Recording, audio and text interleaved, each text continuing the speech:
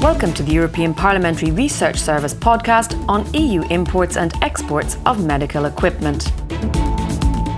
Apart from taking thousands of lives, COVID-19 has revealed one hard truth.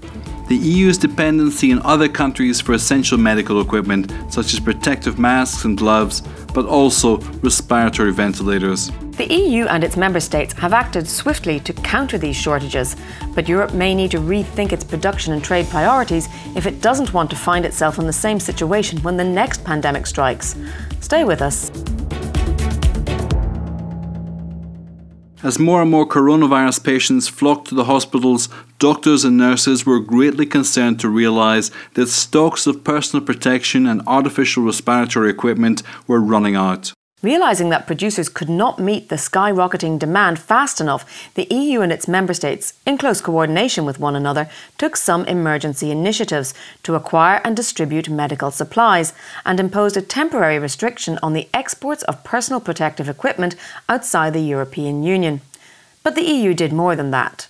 In March 2020, the European Commission made a number of European standards for medical devices and personal protective equipment available to help both EU and third country companies willing to manufacture these items to produce them and place them on the internal market more easily while ensuring a high degree of safety. Thanks to the EU Joint Procurement Agreement, member states have also been able to enjoy a stronger position on the world market when buying personal protective equipment, respiratory ventilators and testing devices for coronavirus.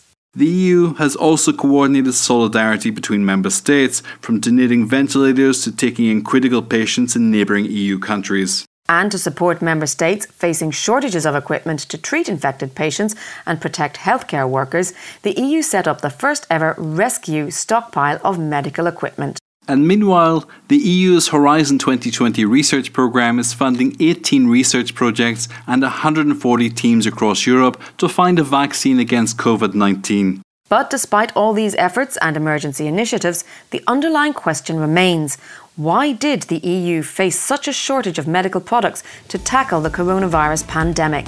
Stay with us. To understand the situation, we need to look at some basic import-export figures concerning medical products. So a mapping of EU trade in 4 categories of products, that is pharmaceuticals, medical equipment, personal protection and medical supplies, shows that in all 4 categories, as few as 5 trade partners provide about 75% of EU imports. The main EU import partners are Switzerland, the United Kingdom, the United States, China and Singapore. And it's worth noting that China has been taking a growing share in imports of medical equipment. Exports, however, are more diffuse, with 5 partners receiving approximately half of EU exports. In 2019, the EU was a net exporter of medical products in all 4 categories, with pharmaceutical products representing most of its trade surplus for medical products, but personal protection products is a weaker domain. Additional insights into chemical and pharmaceutical sector production value chains in the EU's top 5 import partners suggest that China and other countries provide a far larger share in raw materials and manufacturing than direct imports suggest, implying that the production of medical products is far more scattered than direct import figures imply. Now, to be better prepared in the event of another pandemic, some political leaders in Europe have declared their intention to increase their self-sufficiency in producing vital medical items in the future. But a quick input-output analysis shows that becoming fully self-sufficient is likely to be complex and costly given the wide range of source countries.